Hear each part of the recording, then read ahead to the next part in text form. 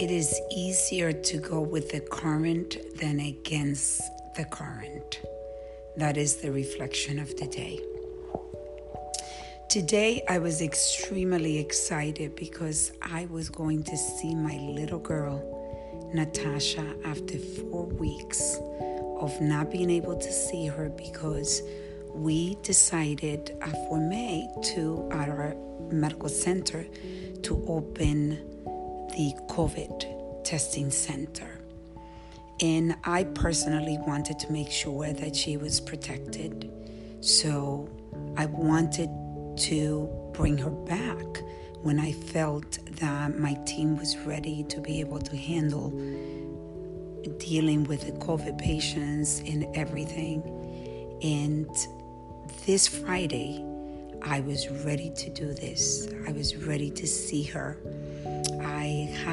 I got tested on Tuesday to make sure that I was negative, and I did everything I could to stay away from patients and make sure that I can see her and feel that I was protecting her. And the excitement of seeing my little girl was so beautiful. So I get home and things don't always go the way that you expect them to go. And my ex-husband, her father, decided that he was going to take her for a hike.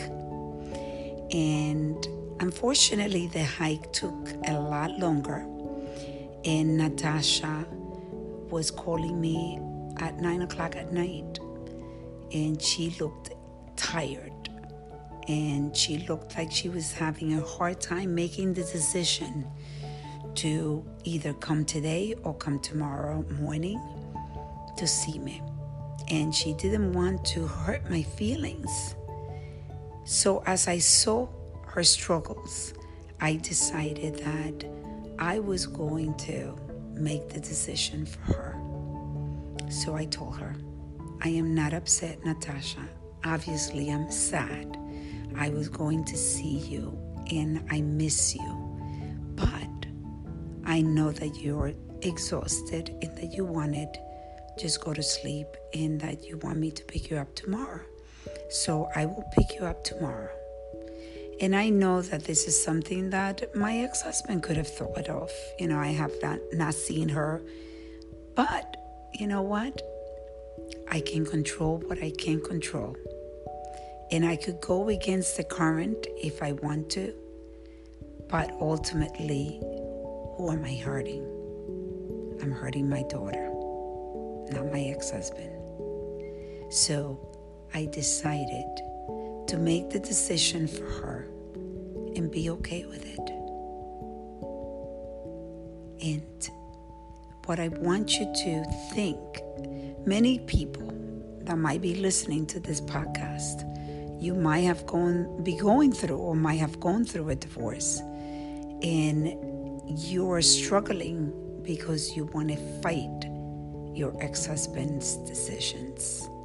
But ultimately, it is the connection with your children that you're looking for. And that is why going with the flow, going with the current is not as bad. So I don't see her until tomorrow.